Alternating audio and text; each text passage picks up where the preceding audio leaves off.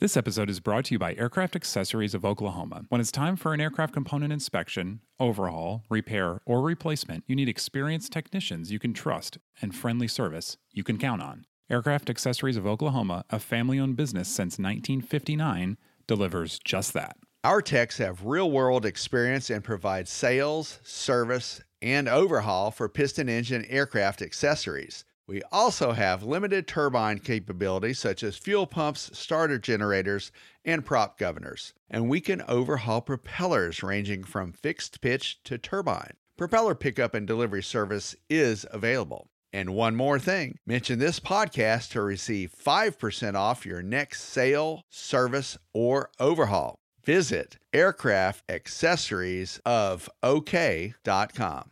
This episode is brought to you by Genesis Aerosystems, a Moog company and leading provider of autopilots for rotor and fixed-wing aircraft. The Genesis S-Tech 3100 digital autopilot provides increased safety, decreased pilot workload, and is approved for over 200 makes and models. To learn more about the S-Tech 3100, visit genesis-aerosystems.com. That's genesis-aerosystems.com. AOPA presents Never Again, True Pilot Stories from the World of General Aviation. In this episode, an Archer pilot considers his options in the fuzzy area in between VFR and IFR.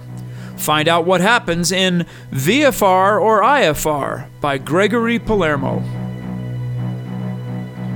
IFR or VFR. I got a powerful reminder to choose one set of rules or the other when I came close to flying into a skyscraper. A few summers back, I was returning to my home base of Somerset Airport in Somerset, New Jersey, from Martha's Vineyard at night in my Piper Archer. The forecast was for visual conditions, but the weather was deteriorating from west to east. Good VFR weather was predicted for most of my route. The lowest forecast ceiling was near my destination, 3,000 broken, at Newark at my arrival time. I filed a backup IFR plan for my VFR flight. The flight plan was bare bones minimum, a direct course to my destination from the Solberg VOR, a distance of just 4 miles. I wanted only to ensure that I had something in the system. The VFR flight from the Vineyard to the eastern border of the New York Class Bravo was uneventful. New York Approach Control cleared me to enter the Class Bravo airport direct LaGuardia at 2,000 feet. The LaGuardia Tower controller directed me to descend to 1,500 feet, saying he knew there were clouds at 2,000 feet near the airport. Once past LaGuardia and over Manhattan, I flew into clouds at 1,500 feet. I told the LaGuardia controller that I was unable to maintain VFR and requested that he activate my IFR flight plan. He told me to climb to 2,000 feet. Shortly after I crossed into New Jersey, the controller informed me that the next sector couldn't accept me, and he directed me to descend southbound into the Class Bravo VFR corridor. At that time, the airspace over the Hudson River below 1,100 feet. I saw a hole in the clouds and descended. Much to my chagrin, my altitude was only 500 feet when I finally reached the cloud bases. As soon as the words were out of my mouth, I regretted reporting level at 500 because I knew in advance what the controller's response would be. The next thing I heard was frequency change approved, maintain VFR. I quickly told the controller that I couldn't maintain VFR. To make the case as compellingly as I could, I pointed out that I was unable to see the Verrazano Narrows Bridge that I knew to be only a few miles ahead. Awaiting a response, I drifted downward to avoid the cloud bases. The controller instructed me to climb to 2,000 feet and fly heading 040. I turned to 040 by circling the Statue of Liberty clockwise.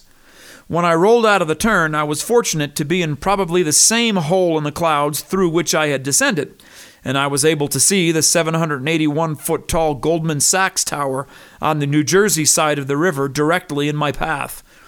I altered course 20 degrees left to avoid flying into the tallest building in New Jersey and continued my climb to 2,000 feet. ATC never did find my flight plan. I filed another one with flight service en route and made it home after a long detour up the Hudson River. All's well that ends well, but I couldn't help wondering how things might have turned out if I had been in the clouds after rolling out at 040. Would I have followed that vector into the building? Would I have told the controller that I was IMC and asked for different instructions?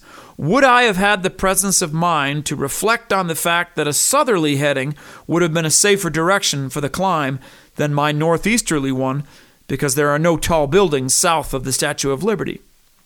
Or would I have thought, I have no good options, I'm in the clouds, but I'll probably be in the clouds no matter which direction I turn, so I might as well continue doing what I was assigned? Would I have stopped to consider in the heat of the moment that no controller ever expects to vector airplanes in clouds below 500 feet near high-rise buildings, and that, of course, this controller expected me to be able to see where I was going? It's hard to know what I would have done, but I can see clearly in retrospect that there was a problem with my mindset. My brain had drifted to halfway between VFR and IFR, a place that doesn't exist. I should have been thinking, I'm VFR and I have to do whatever it takes to see where I'm going. If I can't see where I'm going, then I have to declare an emergency and fly a heading I know to be free of obstructions.